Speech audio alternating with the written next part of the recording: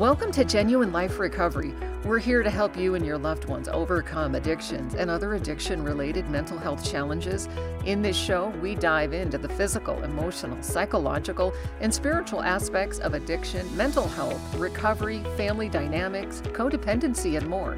You can listen on your favorite app or at jodystevens.org. Genuine Life Recovery is made possible by great friends like Joshua's Heart in memory of Joshua Brent Moore, bringing hope, love, and awareness to those afflicted by addiction, online at joshsheart.org, and Jody Stevens Productions for commercial voiceover, narration, production, MC, and public speaking, online at jodystevens.org. Hey friends, welcome back. We are joined by Simon Andrade. He is the host of the Free and Redeemed podcast, which tackles real life issues with a Christian perspective. And this is cool that you're back because I was recently featured on your show where we talked about addiction and recovery. And that was super fun. And now you are back on my program and we are talking about a very interesting topic, one I don't know a ton about. Called trauma bonding. So this is kind of a cool topic. So Simon, thanks for being back and thanks for hanging out. Thank you so much for allowing me to be on your show. It's a pleasure to be here. Are you in Texas? I forget where you're at. Yeah, so I'm in San Antonio, That's Texas. Right. Okay. Yeah, so born and raised. What got you into ministry and starting this program, your podcast actually? I mean, so it's kind of a long story, but to kind of just briefly explain. So yeah, I've been a Christian for almost 11 years now. And, it's been a really good journey. Long story short, things have been tough, or things got tough a few years ago. Went through a really strong depression during the year of COVID. And, a lot of stuff, I went through a lot of stuff, but it was ultimately, when I went through a healing process and really kind of rededicated my life to the Lord, is when I really kind of felt a tug in my heart for him to get me to start this podcast show and speak about real life scenarios that I feel like as human beings, we all go through. And we definitely have an answer and a solution, and that's Jesus himself. So yeah, that's kind of a long story short of how the Free and Redeemed podcast was born. Basically going through depression, going through heartbreak, going through all this strong stuff to, God was my ultimate solution. So yeah. Well, and I'm sorry to hear that you went through that. I'm glad that you're using it for good. I like this topic of trauma bonding because it brings up a lot of stuff for me, but I tend to tie everything into this concept of addiction and recovery because you can be addicted to so many things, but like when we describe sort of textbook codependency, it's considered addiction to other people. So one could say if someone's trauma bonded, depending on the situation, there could be some codependency root issues or not knowing who we are, or I think we talked about this last time, sort of the internal versus external locus of control and stuff like that. So but talk to me about trauma bonding and specifically what it is, because I think when most people think of it, they're going to think of big stories in the news where someone is kidnapped and they bond with their captor, or someone's in a war, where they're in a concentration camp and they bond with their captors, that is true. Yeah. But there's a lot more to it than that. Yeah, no, absolutely. So I want to start off by using the key word here, trauma. The way I always got the definition of trauma was, and it's from one of the famous books from Dr. Bessel A. van der Kolk, The Body Keeps the Score. And oh my gosh. I started reading that. It's like so intense. I read like 4 chapters and then had to completely stop because it's a long book. They basically pioneered this idea of what happens to our body during trauma. And anyway, that's a whole nother subject. That is a whole nother subject. But it's a great book about what trauma does to us. The definition I always got from trauma, growing up, I never really knew what that word was. You just know it's a tough, intense word. But Bessel A. van der Kolk really always described trauma as like an imprint on somebody's life. And it was almost like the comparison of the analogy of being branded, when you see like ranchers or farmers branding a cow and that imprint of the brand is left on their skin. That's how I could really describe trauma. Like trauma is like something that, like a branded dark experience that occurred in someone's life And everywhere they go, their life experiences, they just carry that brand of trauma with them. Yeah. And it could be, experiences that some people may see as normal, but to them, it's like it's like those dark memories, those dark experiences that they went through. For example, you see people who can't even get in a car and drive anywhere because they went through an accident that almost killed them. They panic the moment they get behind the wheel because Yeah. the traumatic experience of being in a car accident. But to use the second word, bonding. So bonding is, I feel like it's a blessing from God. God has given us the privilege of bonding with just so many people that we have in our life. And it could be relationships that we were born with, including our parents, family members, and just going through life, making friendships, getting in relationships. And bonding is like when two people have a mutual experience of getting to know each other, getting close to each other. And if you put those two words together, I think the better way I could really describe trauma bonding is basically two parties that are coming together and have some form of an attachment. Mm-hmm. However, there is like almost like a chemical imbalance in that attachment. Yeah, that's Yeah, a good way to put it. you have one party who is obviously going through abuse, Mm-hmm. going through something that is definitely new to them, but at the same time, and I'm going to get probably more into this later, but going through an abusive situation, and you have one person who is either intentionally or unintentionally abusing the other party. Right. But the most unique thing, and I think this is where it could really apply to your show, Jody, about addictions, and we're talking about genuine life recovery here, is from the outside looking in. And in the famous book that I personally learned about trauma bonding, it's of course that's the name of the book, Trauma Bonding, by the author was Dr. Anley Alexander. Basically, it's like from the outside looking in, you can see this certain relationship, and anyone from the outside can say this is abusive, this is toxic, this is destructive. But you actually find the person being abused is actually still drawn to the abuser. They're still Mm-hmm. going to the abuser. They're defending the person, and they're still chasing after them when you could look outside and say, man, that is so unhealthy. Yeah. And I think that's so destructive about the idea of trauma bonding because I think the situation about it is I feel like a lot of people today don't realize how common it really is.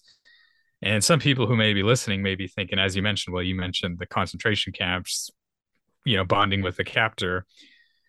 Maybe common ideas could be a boyfriend and girlfriend type of relationship or a marriage between, two people.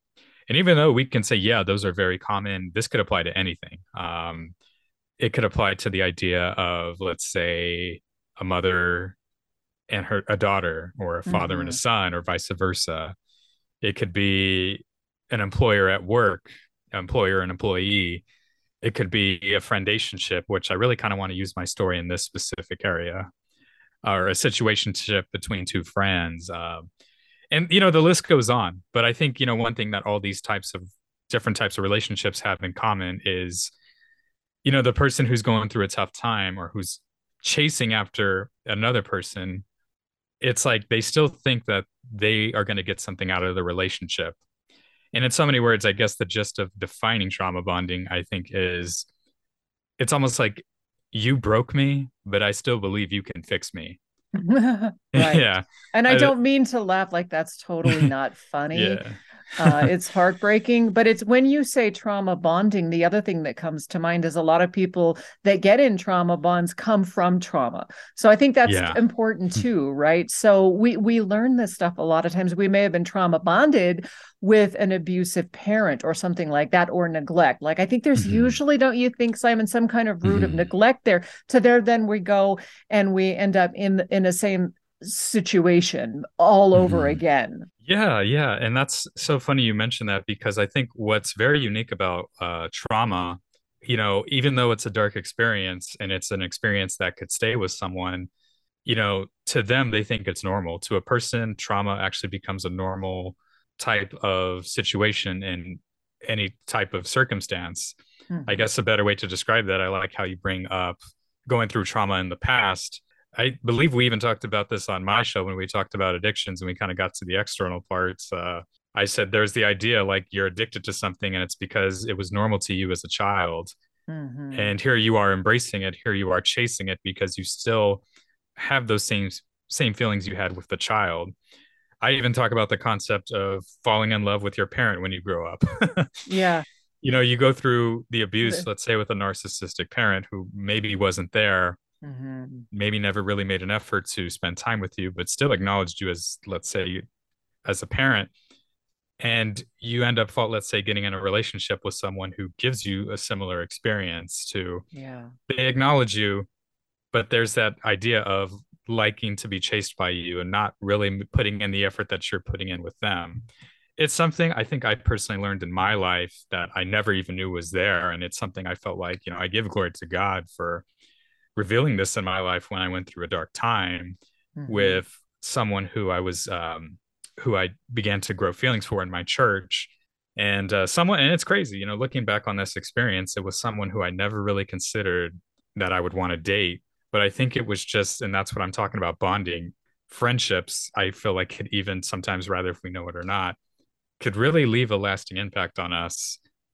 And we may not even realize it till, things start happening. But yeah, I guess to allow you to speak a little bit, yeah, that's how I could really talk about with trauma bonding. Because when I really got into this dark experience in my life recently, through the help of counseling and definitely through the guidance of the Holy Spirit, I actually realized it tied a lot back into my relationship with one of my parents growing Hmm. up. Yeah. And it started putting all the pieces all together. And it's like, oh my gosh, like this was normal to me as a kid. And here I am still living off of this mentality, this closeness, codependent mentality as an adult. When I think of trauma bonding, I also think of attachment and Yeah. attachment issues. So for a child, they will choose the attachment over authenticity. And what that Mhm. means is if I'm your mom, Simon, and I say to you, don't cry, I'll give you something to cry about, Mhm. no cookie for you, you're going to stop crying. You're going to stuff those feelings. You're going to become something else. And Mhm. you're going to become a different person to try to get those needs met, right? And Yeah. then as you get older, you kind of don't know who you are. So you have that, I think, where it can be easier to fall prey to the trauma bonding, the dysfunctional abusive relationship, because you don't really have a strong internal sense of self, right? But then Yeah. also, I think and maybe you can relate to this with your trauma bonding experience, which I'd love for you to talk about, where unconsciously we tend to try to fix the what was broken with the parent. So we Mhm. go back to that same dysfunctional relationship, and we a lot of times it's unconscious, like we don't know we're doing it. We keep repeating this cycle thinking, oh, it'll be different this time and It'll I'll be different. fix it. Yeah. And then we have to learn that there's no fixing it until we get into this, Can you And relate to that at all with your experience? absolutely. No, yeah, absolutely. And it's funny you brought that up because recently I just had my first session in therapy after quite some time with my Uh-huh. counselor. And one of the things I talked about, and I guess to kind of really piece into with my testimony or get into my testimony. So a few years ago, I was really committed to a young adult ministry. Things were really going great, very steady. And I think the most unique thing, and I really want to like kind of pinpoint this certain thing or pinpoint this certain moment in my life during this time was I was so focused on my relationship with God. I was focused on trying to figure out a career. Keep in mind, back then, podcasting wasn't even a thought back then, but this was actually about 5 years ago. So a young woman comes into our church. Start off as friends, everything's going good. But I think when I really started to kind of see a change is when I was always seeing this person all the time at social events. And the more I really started to talk to this person, the more I really found myself feeling a certain way, or it's just like make this person really knew how to make me feel a certain way. And I really felt like I was drawn to them. But I think the conflict I knew that was there was this person was in a serious relationship at the time. Mm-hmm. And what's crazy, it's like, that this is definitely a red flag and it's toxic. There were times where I started to walk away and say, okay, I see these red flags. But I think something that would really draw me to this person was, I guess, the approach. And I really kind of want to dig deep to identifying what I mean by someone being drawn to another person. This person, I noticed like our interactions started becoming really flirtatious. I found myself always wanting to talk to them. And then it's just like before I knew it, it's like attention was always being given. And as much as I knew it was wrong and I wanted to step away, it's like it was always kind of like it would always kind of come back into my life. Mm-hmm. But I think that what made where I can say the trauma bond really started happening was when it was at a social event. And this is why I really want to stress this to believers today, because some believers think, okay, this is like outside of the church. This is just for certain people, like in workspaces and in schools and everything. Like, no, this could happen in your church, because let me tell you, the enemy is out there and he knows how to distract people. Oh my goodness, it Yeah. happens all the time in Yeah. the church. And I feel like a lot of times in the entertainment piece of the church, I've been in the entertainment industry 30 years, and a lot of times it does happen in the music and the worship leaders and stuff like that, but it is very common because it's a place where people have big platforms and stuff like that just happens. Yeah. And it is, I wish it was less common in the church, but it's not. It's just Yeah. not, unfortunately. Yeah. No, yeah, and it's crazy to mention that because yeah, I guess fully kind of continuing with the story, Yeah. I guess when I really started to see that things were really off spiritually was when it was at a pool party. The person who she was in a relationship with was not at that pool party. And one thing to even mention too is a lot of our flirtatious and private conversations were all in private. Like a lot of people were not aware of this in the church. And yeah, going back, it was at a pool party. Things kind of escalated, tension really rose. And before I knew it, I found myself like, man, just wanting to text this person, wanting to like, really addicted to the process, addicted to the cycle. And I'm going to get to that later towards Mm-hmm. the end of the episode. But long story short, I found myself really addicted to this person, like always wanting to talk to them. But I think what really made the experience very traumatic was it was always off and on. Mm-hmm. Um, and at the end of the day, it's like, this person wanted to try to work out this one relationship that was not doing good as well. And I found myself just in a state of not really respecting myself, not respecting my self-esteem. And and I was telling my counselor this, like times when I realized, what, this person is not serious about me. It's not going to result in the way I want it to be. It's not even a good situation. I need to walk away from this. Poof, this person would come right back into my life, Mm-hmm. showing the same exact attention when things were at convenient times. And it was when this person was no longer talking or no longer in the relationship that they were in. And it was a cycle that went on, believe it or not, Jody, for about 2 years. Oh wow. And And they knew when you were pulling away, and then it's the reel you in and push you out. And so yeah, so I think with trauma bonding, it doesn't always have to be, it's not always physical abuse. It's a lot of different types of yeah, abuse. And it can even yeah, be spiritual abuse too. It sounds yeah. like there was a lot of that, a lot of different things going on there. Mm-hmm.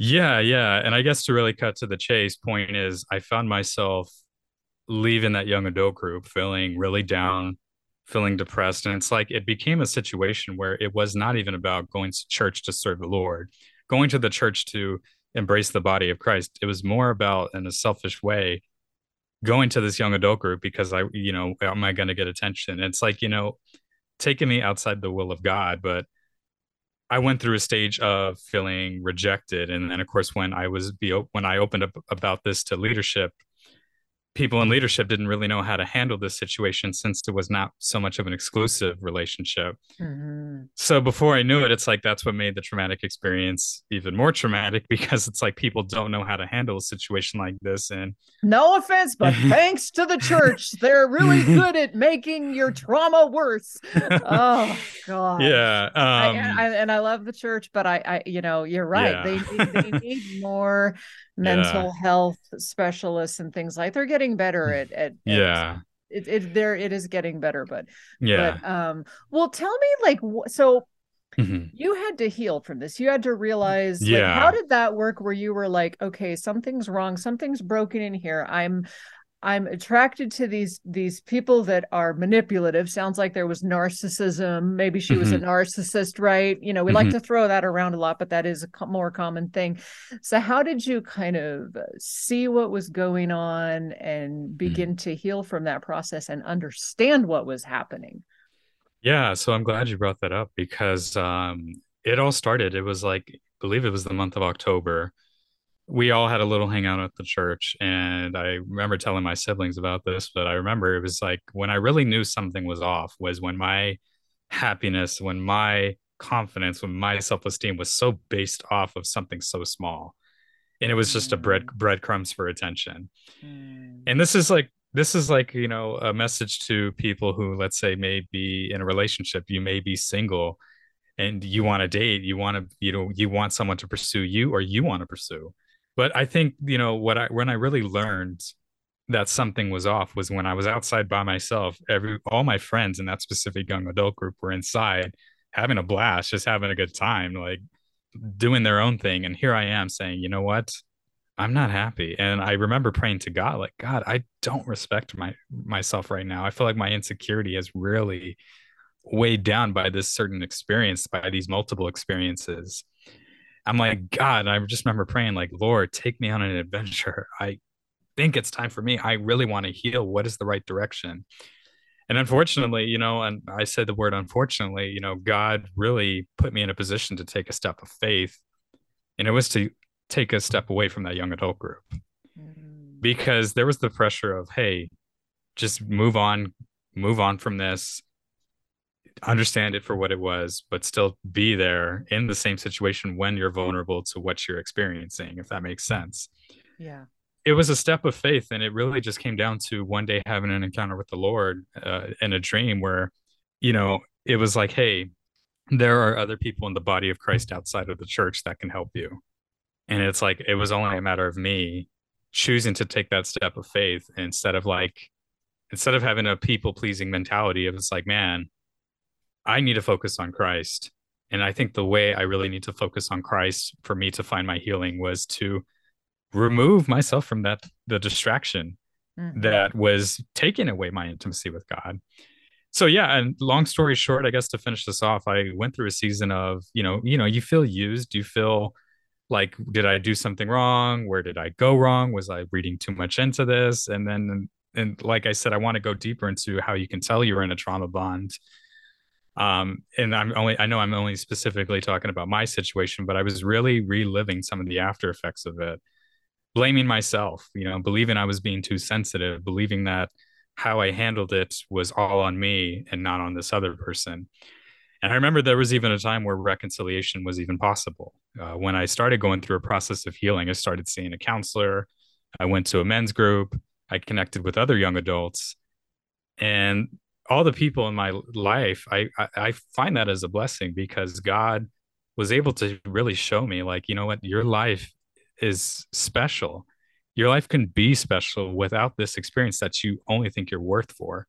Yeah. And yeah, so I tried, long story short, I tried reconciling with this person. Person heard my apology out. But I think, one of the things maybe looking back, I would have said this a different way, but I wanted to let this other person know that I was hurt too in the experience. And this person did not take that very well. And last thing they said on a text message was, you need to understand you're not the victim. I don't need to apologize to you.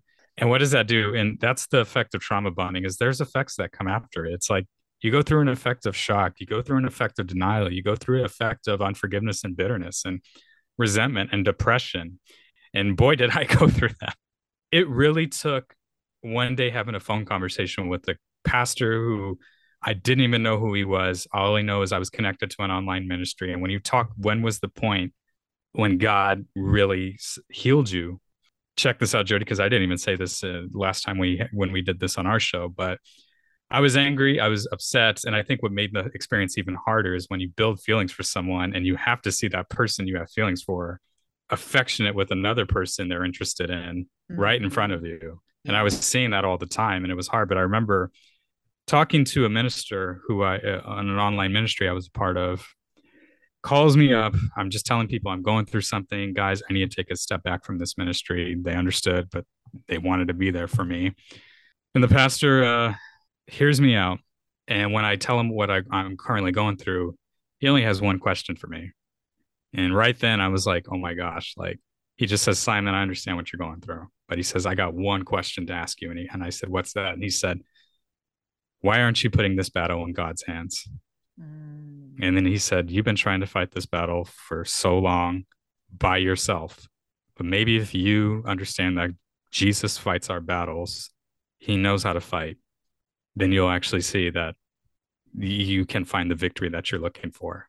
And that stuck with me for that stuck with me. And I think when I really started to find my healing from this specific trauma bond was, you know what? I think when we go through a trauma bond, we think that we need to fight. As you mentioned, we think we need to fix people. We think that we need to fix certain situations. But I think the moment we just take a step back, take a step of faith, we actually realize God is the one who can do the impossible. He can do the things that you think you're supposed to do. But ever since then, it's like, God really restructured my life. And it's like, even to this day, as a matter of fact, I was talking to someone on another podcast show that what ultimately healed me, and this is an encouragement for anyone, like what ultimately healed me is I realized Jesus is not like any person I've ever been a part or bonded with in my life.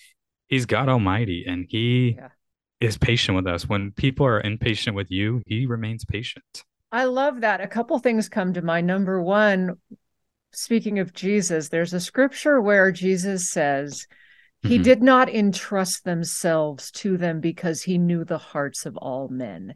And that just did something to me one time, because I realized we can love people, right? But we can't entrust certain things to them because we know that they're human. The other thing that the Lord did was he put you around healthy people to help you in your healing and your recovery, because I don't think we're able to see what's wrong until we see what's right.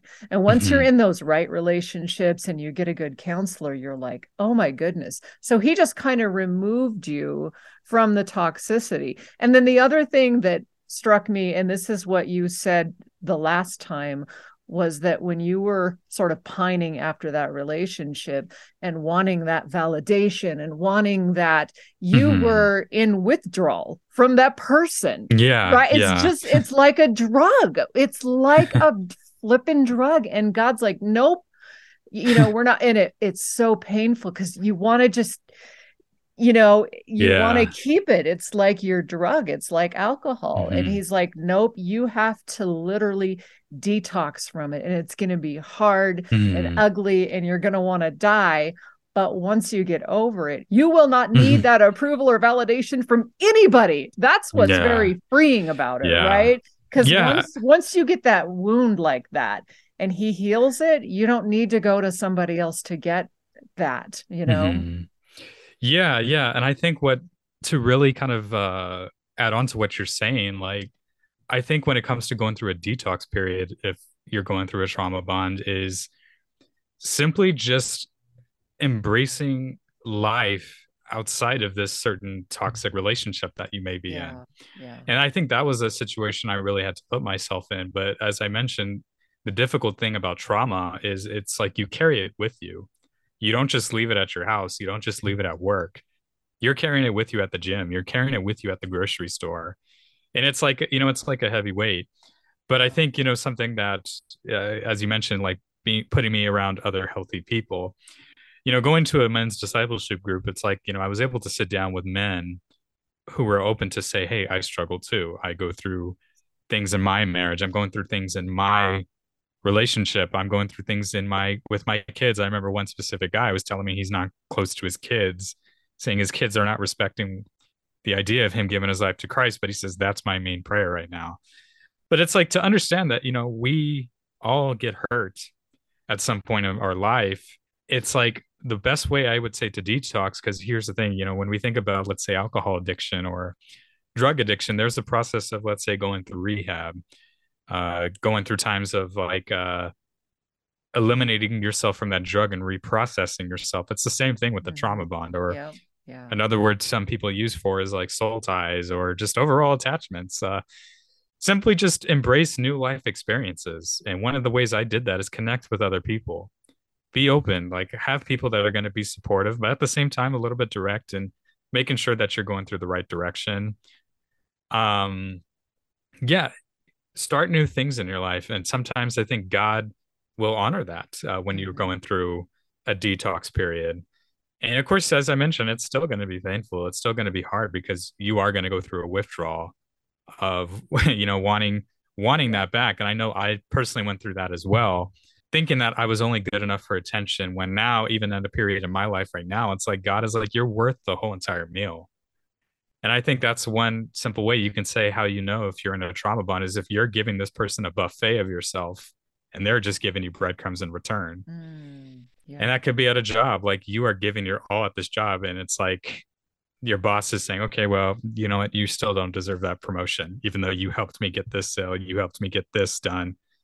Or it could be, as a parent, you're doing a lot of things for your, let's say, an abusive parent, an emotionally abusive parent. And this parent's, well, I wish you would have done it this way or something like that. Mm-hmm. And it could be, it could be a whole list of things. But I think what we need to understand, since we're talking about narcissism, it's a key word, but I think the unique thing about narcissism is I feel like most narcissists don't realize that they are narcissists, or sometimes there is a case where they do know. But I think narcissists behave and operate in a certain way in relationships that to them is normal. Yeah. And when people get hurt and offended, they become defensive, like, no, this is normal to me. And it's, Right. and then that's where the toxicity really comes in or Mm-hmm. whatnot. But yeah, It's that yeah, dance because if you look at the root of oftentimes people that struggle with codependency issues or that are attracted to that narcissistic relationship, they struggle with the external locus of control or knowing who they are. And so they need the outside validation, right? And that approval. And then the narcissist is the same way. They yeah, have all that deep shame and they need that narcissistic supply. So it's all like on this spectrum, where you see mhm. that dance going on where they're both kind of getting something out of the relationship. Yeah, yeah. Yeah, no, and a question that I think some people may wonder is like, is trauma bonding a biblical subject? And I don't really have a specific scripture where people I can just say, oh, here, it says trauma bonding in Proverbs something or Psalms Right. something. But I can say, you know what, the Bible doesn't just have verses; it actually does have stories in the Bible with people that we can relate to that God had His hand on. A good example of a trauma bond, I think, could be Jacob and his brother Esau. If you think of the story of, Jacob and Esau, Esau initially was supposed to get the birthright. Yeah. But we think of like Jacob trying to be putting himself in mischief, like, wait a minute, I want the birthright. So what does he do? He manipulates Esau, Yeah. knowing that he's hungry, like, hey, I'll give you my soup if you trade in the birthright to me. Right. And then And you then see his mother doing like you see yeah, and then it's like you see Jacob where it manipulate. comes from. Yeah. The Yeah, I think probably the perfect example on a romantic relationship standpoint of a trauma bond, and I know we talked about this in our my podcast show, but it's Samson and Delilah, Oh my and that goodness, was a yeah. story I really related to. I mean, what kind of girlfriend asks you, "What's your weakness? What needs to be done for you to lose your strength?" Samson makes up a lie, thinking that it's going to keep him safe, but the very next day, what you told your girlfriend happens to you. And she gets pissed about it, saying, you lied to me. I mean, if that is not the most obvious sign that this is a red flag, I don't know what to say, but it's just like, and this is what I'm talking about trauma bonding. Samson probably recognized what she was up to, but it's like, it's that draw on, being drawn to that person still, even though that it's not a right relationship for you. Other examples, and I think this is a really key one, is David and Saul. Oh my Uh, goodness. Yeah. King David and Saul. I mean, Saul literally was trying to kill David after, and this is after David did a lot of things like kill Goliath and really help rebuild Israel when they were going through a downfall. And Saul obviously let envy get to him and then tries to kill David. But it's funny how you see throughout scripture, David is still honoring Saul. There's a point where Saul is Mm, asleep with his men trying to go out to kill him. David's in front of him holding a spear. His men are like, do it, do it, do it. This is it. And it'll be over. yeah, You'll be king of Israel. And he's just standing there and he does not want to kill yeah. King Saul, even though he's causing a lot of destruction in his life. Even Jonathan and David, obviously a lot of people in the Bible, describe them as a really close friendship. But I think if you really dig deeper into the story, when Hmm. David was running for his life and Jonathan, of course, was covering for him, there's a part where you actually find out, is he doing this for his own benefit? Is he doing Mm, this to protect himself? Because back then, and it was like a tradition for kings, if a new heir took over for a king that wasn't part of his family, the new king would kill all of the former king's family and then start the new heir. right. Well, Jonathan, if you think about it, it's like, well, crap, I I don't want King David to kill me, so let me get as close to him as possible, but let me still also try to see if I can build a connection with my dad. But you talk about what's normal growing up, what you're reliving as an adult. There's a scene, or there's a part, and I don't really know the exact book or the exact chapter in First Samuel, when David's running for his life and King Saul, he's eating dinner with Jonathan and his men. And there's a part where he says, "Where is the seed of David?" Oh, yeah. And then he finds out, and the first response out of Saul's mouth is, "You stupid son of a whore," and then just completely insults his own son. So most people that go through trauma bonding, yeah, it's almost like the effect of going through a father wound or going through a mother wound growing up. And when they connect with other people, it's like, they connect in the ways that they were influenced by. And to really get into a more deeper example, it really comes down to, I think, the most manipulated person, or excuse me, the most manipulative person in the Bible. I And do it, want to just say though, really quick with the David and Saul thing, you look at David and how they found him herding sheep, and they thought all his brothers would be the best king, but not little David out with the sheep. So it yeah, makes you wonder with Saul if there wasn't like a daddy wound where he just really wanted this Saul to love him and he wanted to impress him. And yeah, yet then here Saul is just jealous, and how that is so hurtful when a yeah, parent becomes jealous of a yeah, child. That is a deep wound. yeah. So I just wanted to point that out, where I could No, see that's that good. trauma bond where he's like, he's king, but he's kind of this father figure and wanting that love. Yeah. And I bet Yeah. I know you're going to go to the next one. I bet you're going to talk about Jezebel, because that is just, she's Yeah, you she's the, answered it right away. well, I Yeah. think, but she's the, so a lot of people, Hmm. when you, because I've done a lot of cross referencing on narcissism and biblical narcissism, and a lot of people in the church think that narcissism is actually the spirit of Jezebel. So there's actually books about that. So it's Yeah. it's interesting, and I could see where that could Mhm. possibly be true. Therapy calls it narcissism, church calls it Was it Jezebel. Are Jezebel? they the same thing? I don't know. Yeah. But anyway, I Yeah. digress. So to answer that question, so yeah, Jezebel, all we could really say is, she was a woman with impact. She was a woman that had Yeah. strong impact. And Jesus, I think, actually really warns the church about this in Revelation 2. Yeah. I believe it's verse 23, when Yeah. he's speaking to the church of Thyatira, and he says, I have this against you. You tolerate that woman Jezebel, who Yeah. calls herself a prophetess, and she has been seducing my servants into falling into sexual immorality. I've given her time to repent, but since she refuses, I will cast her onto the sick bed. And anyone who commits adultery Wow, with that was her, good. yeah, I read this verse 1,000 times, but anyone who commits adultery with her will go through great tribulation unless Mm, they repent. mm. So Jezebel was married to King Ahab, who was supposed to take over the throne of Israel.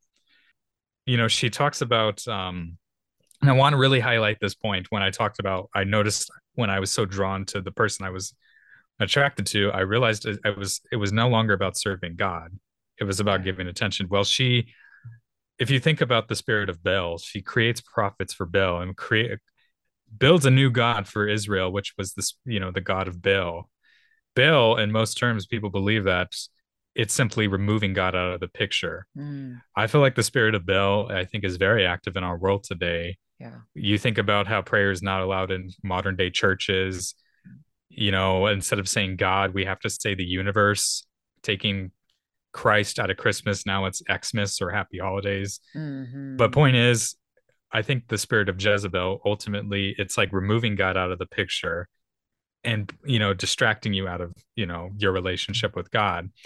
Point is, she manipulated Ahab. There are so many stories like when she, you know, Ahab wanted a vineyard, the inheritance of a vineyard. So what does she do? She goes, I'll get that for you. And lies, makes up a note, gives a false message to a prophet. They go to the owner of the, and of course, I wish I knew all these biblical names, but they go to the owner of the vineyard and she has them killed. It was like So Nahab or yeah, something like Nahab. that. And then I think Baal, something Baal was Jezebel's father, if I Yeah. remember correctly. So that whole demonic spirit, Hmm. again, you see just the family, the Hmm. way it just trickles down Trickles from down. Yeah. father to son to daughter and Hmm. just Yeah. that those generational Mm. curses. Yeah. But at any rate, yeah. So She and she had an impact on other men who were not obviously with her, like her husband Ahab, who was very passive and allowed her to do what she wanted. And yeah. basically, she was pretty much the queen of Israel Hmm. and Hmm. basically did everything for Ahab. She basically wore the pants in that marriage. Yeah. Yeah. But you think about Elijah. Elijah had it rain down fire from heaven, was the only prophet who was still attached to God and had all the prophets of Baal killed. And the moment when she threatens Elijah, what does he do? He runs for his life, Yeah. Yeah. hides in a bush, and like prays to God that he might die. Hmm. Why does he care so much about the opinion of a woman, just one woman, who doesn't even like make an effort to kill him, but basically threatens to kill him? And he goes and agrees. And you see, there's a Yeah. spiritual side to trauma bonding. But then the next person who was bonding with Jezebel was Jehu. When Jehu was sent to clear out Israel and rebuild Israel, obviously Jezebel, as God prophesied, was going to die by getting eaten by dogs. When he's going to her house, the Bible says she stood by the window and put on makeup Hmm. and Yeah. actually intentionally tried seducing Jehu. Oh. But all these biblical examples I can give, and there's so much more we could use, but I guess for time constraints, the Bible, I think, really ultimately highlights trauma bonding as, you know, it's a way that I feel like a lot of us could really be impacted. I feel like trauma bonding, I think, is a way that the enemy could really, one of the big ways that the enemy can take your identity. It's funny how you say, you know, going back to King David, how he was, you know, growing up, not being noticed as a kid, not being told, hey, you're going to be something great one day. And of course, going through that father issue or going through that issue of wanting a father figure in Saul. And we talked about that story. Hmm. I mean, we never really talk about of how David was as a father. Yeah. I He mean, was you very don't know. passive. Oh, Yeah. And yeah. Yeah.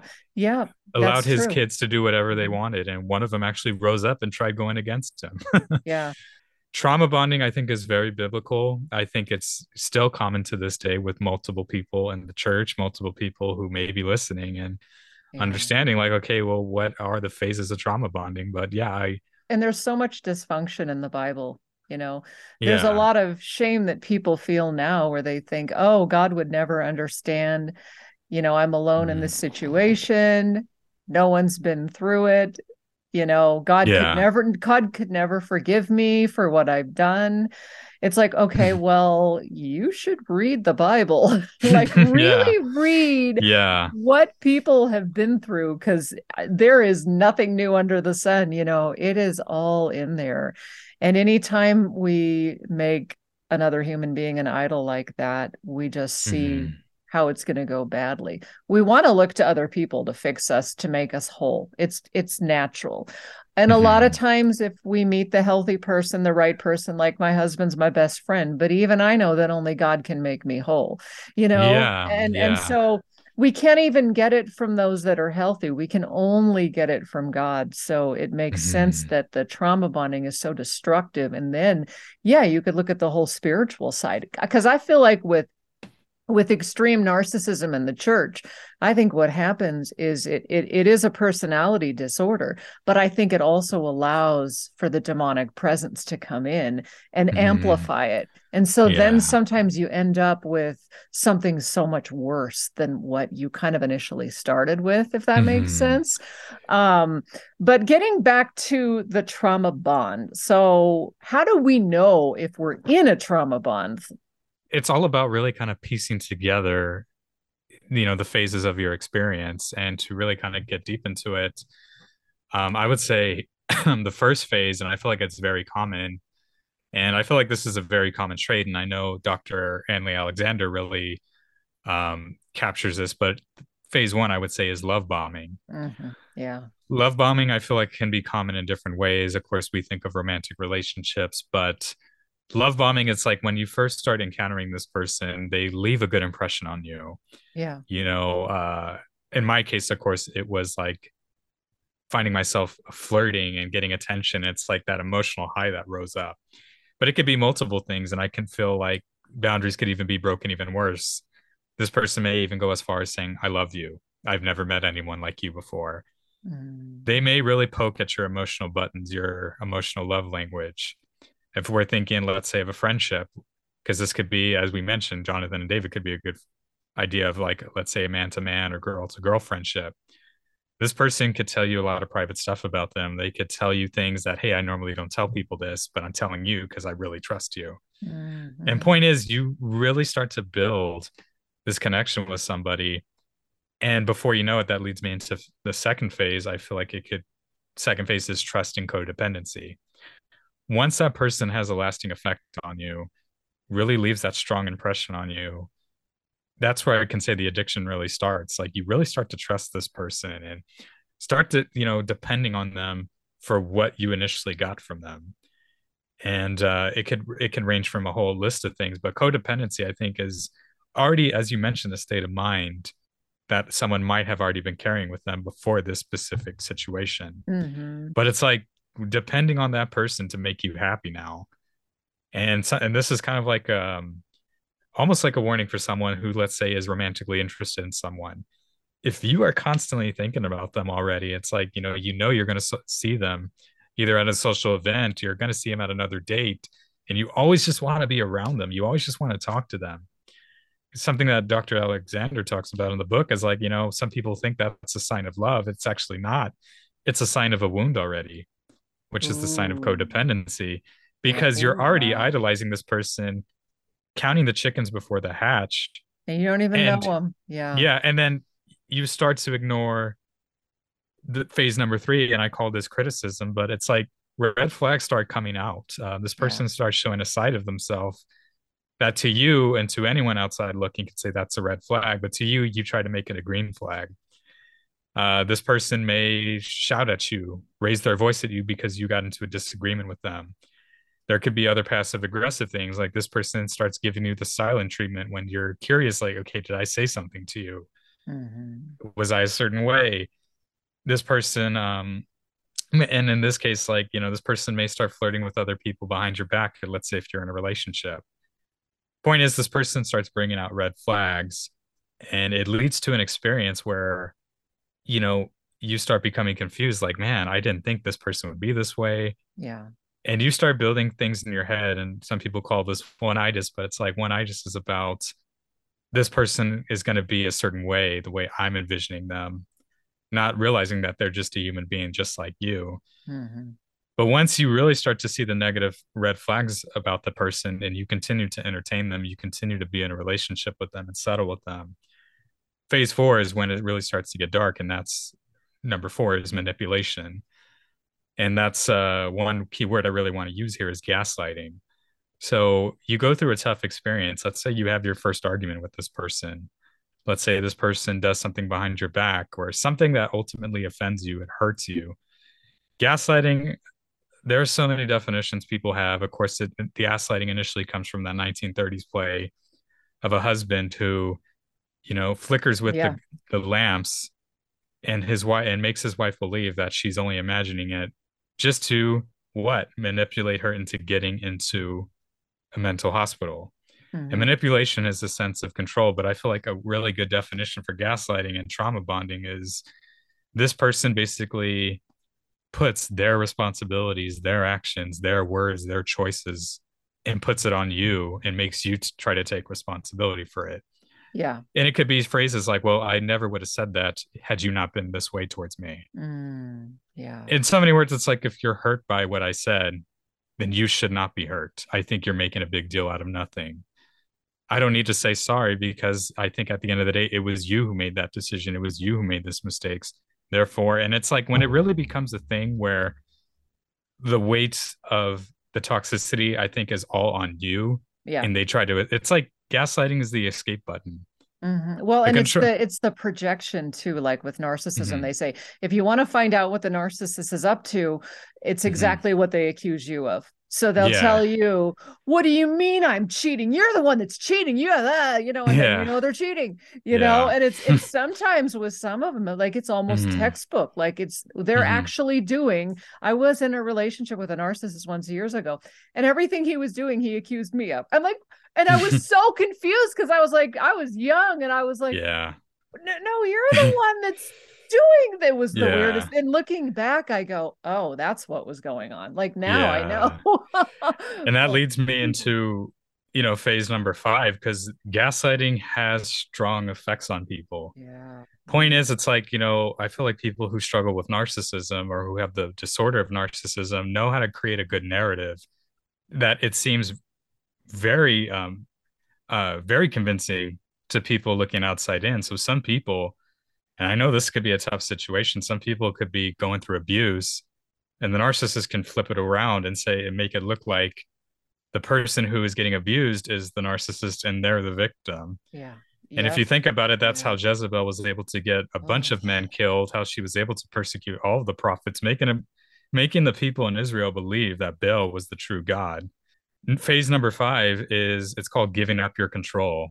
One movie I'll never forget. It's low key. It's a '90s movie that a lot of people may not be aware exists, but it was called She Cried No. And it was a '90s movie that came out that was meant to spread awareness for rape victims. And the actors who play in it actually are very iconic '90s sitcom people. And that is Mark Paul Gosselaar, who plays Zach Morris in Saved by the Bell, and Candace Cameron, who plays DJ, obviously, in Full House. Point is, just to quickly go through it, the whole gist of the movie is Zach, I'm referring to him as a sitcom name. uh-huh. Yeah, Zach Morris obviously finds DJ very attractive. And of course, he's a part of a college frat team. She just moves in.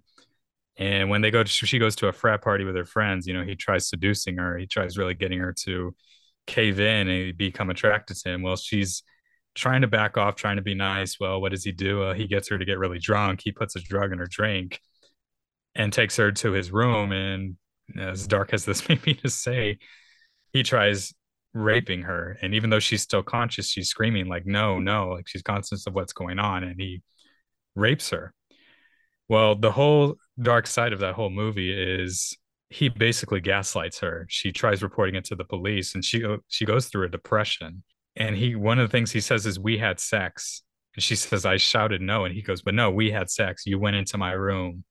He goes, you allowed me to close the door. You allowed me to be this way. And he creates this narrative where people in the frat, people in the university, her own brother, who he's friends with, they all start believing him. Ugh. And what does she do? She goes insane. And that's where phase 5, giving up control, is Mm-hmm. you start not trusting yourself. You Yeah. really start to believe maybe I was being too sensitive. Maybe what they did wasn't that bad as I thought it was.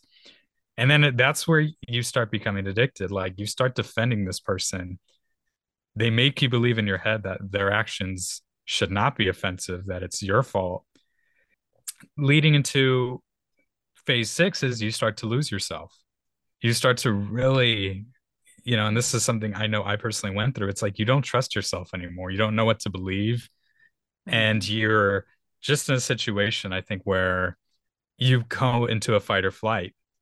And you see most people that go through trauma bonding, when they go through counseling, if they're just getting out of a divorce, they start to really blame themselves. Like, I should have handled it this way. I should have been this way. I should have said it this way. I think when you really start to blame yourself, some people think that's an act of humility. It's actually not. An act of humility, I think, is really understanding that, hey, even though I might have been victim in this area, it's about, hey, this is an area I need to heal in. And that's something I know I really needed to do. Mm-hmm. But leading into the final phase is you become addicted to the cycle. And it's just the same Yeah. thing. You think you're only good enough for what you experienced with that person, but you still go back to them because you think it's going to be like phase one again, love Right. bombing. You think it's going to Mm-hmm. be the way, all the good memories, and it's going to work out this time. It's going to be better this time. This person's going to change. I know they will. But those are the seven phases. It's like love bombing, trust and codependency. I know I called phase three criticism, but I can say phase three could be red flags to green flags, or trying to Mm-hmm. make a red flag a green flag. Phase four is manipulation. Phase five, giving up your control. Phase six, losing yourself. And I could say those are seven phases to really look out for if you feel like you're in a trauma bond. Yeah. And the other thing too is that it cycles over and over again in the same Mm-hmm. relationship. So like with narcissism or just people that are really destructive and abusive, a lot of times, they Mm-hmm. talk about, oh, the love bombing and then the discard. But that can all happen mother to daughter, like in it cycles. It's like the abusive. So he gains your trust, then he beats you up, and then he woos you back, then the discard. And so the cycle can happen over and over again. Yeah. So if you start to notice the cycle where, because they're addicted to the cycle too, because they're sick and they don't know how to show love other than probably what they've learned, which is abuse, right? And so Yeah. so it could be like, oh, Simon, you're so great. Then I criticize Simon, and then Simon begins to know that it's building. What's Yeah. building up is then Mm-hmm. now I'm gonna beat you up, and then Mm-hmm. I'm gonna bring you flowers and tell you how sorry I am and how great you, and then it's gonna start Mm-hmm. over and over and over. And I think, yeah, like those two cycles. So the cycle of ourselves and then the cycle of abuse where it doesn't change. And so they keep thinking, oh, this is the time. This is the time he's really Mm-hmm. going to change. But until they get help, Mm-hmm. that's the only cycle they know. And then us as the Yeah. codependent, we get into that cycle. And now we're Yeah. both in this like Mm-hmm. dysfunctional rat race that will never end until somebody gets out. Yeah. Yeah. That is so good, Jody. And it's, to add on to what you're saying, I guess to kind of be a little bit specific about my experience of the testimony I gave. It's funny you mentioned that because there was an experience I went through. Like, obviously, this person one time, it was a dark period in my life. My grandma was on the brink of passing. This person reaches out to me and wants to meet at the gym with me and Mm-hmm. another friend of mine. However, I deep down knew I needed to set boundaries with this person. And I kind of like let him know, like, look, I'm just going to work out with my friend, knowing that this was behind the back of the person that she was seeing. She makes a big fit. She gets really pissed off and tells someone in her family, and the person in the family gets upset with me. Oh my Literally gosh. the day my grandmother was passing away, Oh. and gets very angry. And it's just like, I'm like, I don't need this. It's like I don't need this situation right now. But Mm-hmm. long story short, I'm upset with her. I'm like, gosh, just over you not going to the gym. Well, the next few days later, we go to the gym with my friend, and she sends me a text asking to go again. I ghost this person. I'm there at the gym with my friend as we're working out on the squat rack. He goes, uh-oh, and then like turn around and she's walking right behind us. I give her the silent treatment. I'm like, man, don't even say anything, whatever. Well, later this person says, I'm sorry. I didn't know. I didn't know your grandma was going to pass away. And shows a side of herself that comes off very humble, comes off very, it's like it was so hard to like just ignore her and not be rude to her. Mm-hmm. And before I knew it, it's like I was talking to her again. I was like, you know, entertaining that attention again, thinking, oh, maybe it will be different this time, to Yeah. going to a bowling alley that same day, and then just being completely disappointed only because finding out she got into an argument with the other person they made up right in front of me. And it's like, you're at that point. And that's where I wanted to add on. It's like, if this person's constantly coming back, and it's like if they're very hard to resist when they're in their sorry, or not even sorry, but like, hey, I'm gonna be different now stage. At the end of the day, it's not healthy, Yeah. because it's no boundaries at all. But yeah. Oh my goodness. Well, Simon, this has been an enlightening conversation. I'm so glad I could chat with you. And I feel like I know a lot more about trauma bonding as well, and just how it ties into like the Yeah. addiction and relationship. It's kind of interesting when we Yeah. see how all this stuff kind of cycles together. What were Yeah. the books? So we have The Body Keeps Score, and then the other one was Mhm. just called Trauma Bonding. Trauma Bonding by Okay, Dr. Anley cool. Alexander. Awesome. Jody, before we leave, I thought if I could just share one encouragement Yeah, to yeah. our I was going to listeners. say any parting words. Yeah, so if you are in a trauma bond, I just want to encourage people, like, here's the thing, being the victim does you no good, even if it's Yeah, 100% valid. right. Let me tell you, the way narcissism, I think, is born is, I always call it the silent pandemic. The enemy wants to put you through a dark experience Yeah, from, let's say, someone who's a narcissist. Why? Because he wants you to become one. It's like when someone's angry and hurt, or the person who deeply hurts you, you know, puts you through a trauma bond. It's like, you know what, that person probably went through something dark just like you, and is a human being just like you. So a final encouragement to someone is, don't be a victim, be a victor in Christ. yeah, Christ, yes, learn how to go through forgiveness, learn how to go through forgiving yourself through that process, instead of like, because if you want to stay the victim, you're going to be a victim in every situation. yeah. But yeah, just learn from the situation instead of defining yourself from the situation. And that's how you're going to get free. And that's how I got free. But yeah, I thought I'd leave those encouraging words. That's perfect because Yeah. then see now, Simon, you're the one that can help other people through it. Now you're the Yeah, one exactly. as the leader in this area. Just like I'm getting addiction counseling license. It's like now, okay, I gone through addiction. Now I can help you get out of it. And that's a beautiful place to be. And that's where everyone's struggling with this. We just want to pray and encourage you to take the Yeah. journey, pray, give it to God, and he will come to your rescue. Don't be angry at God and let that person steal your relationship with God. Because I almost did that. I was Mm-hmm. so mad that I almost let the person turn me away from the Lord. And I Yeah. actually had a therapist say, why would you let them take your relationship with Relationship with the God? Lord. Yeah. And I was like, you're right. And I didn't. But we need that help. So reach out for Yeah. help. Totally reach out Yeah. for help because help is available. We can't do it alone. We're not supposed to do it alone. Yeah. People So are not people are not a solution. More or less, I feel like people as us, we can be a tool for each other. yeah. But Jesus, I think, is the ultimate solution. And if you're going to bond with someone, bond with him, Yeah. because he sees you so much more, so much better than the person that may apply to you in this specific episode today. So Absolutely. Absolutely. Amen. Awesome. Simon, the podcast is called Free and Redeemed. Where is it at?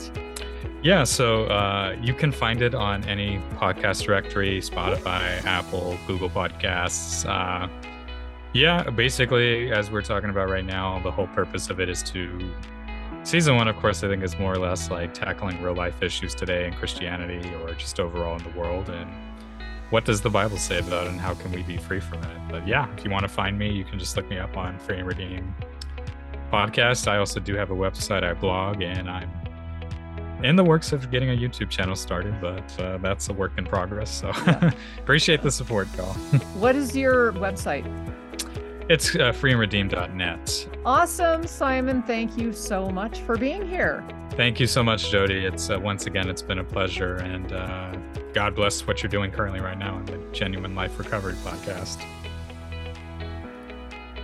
Thank you so much, friends, for listening to Genuine Life Recovery, playing on your favorite app or on my website at jodystevens.org. It's JODIESTEVENS, jodystevens.org. There you can check out my podcast, blog, recovery coaching info, speaking, and more. Check it out.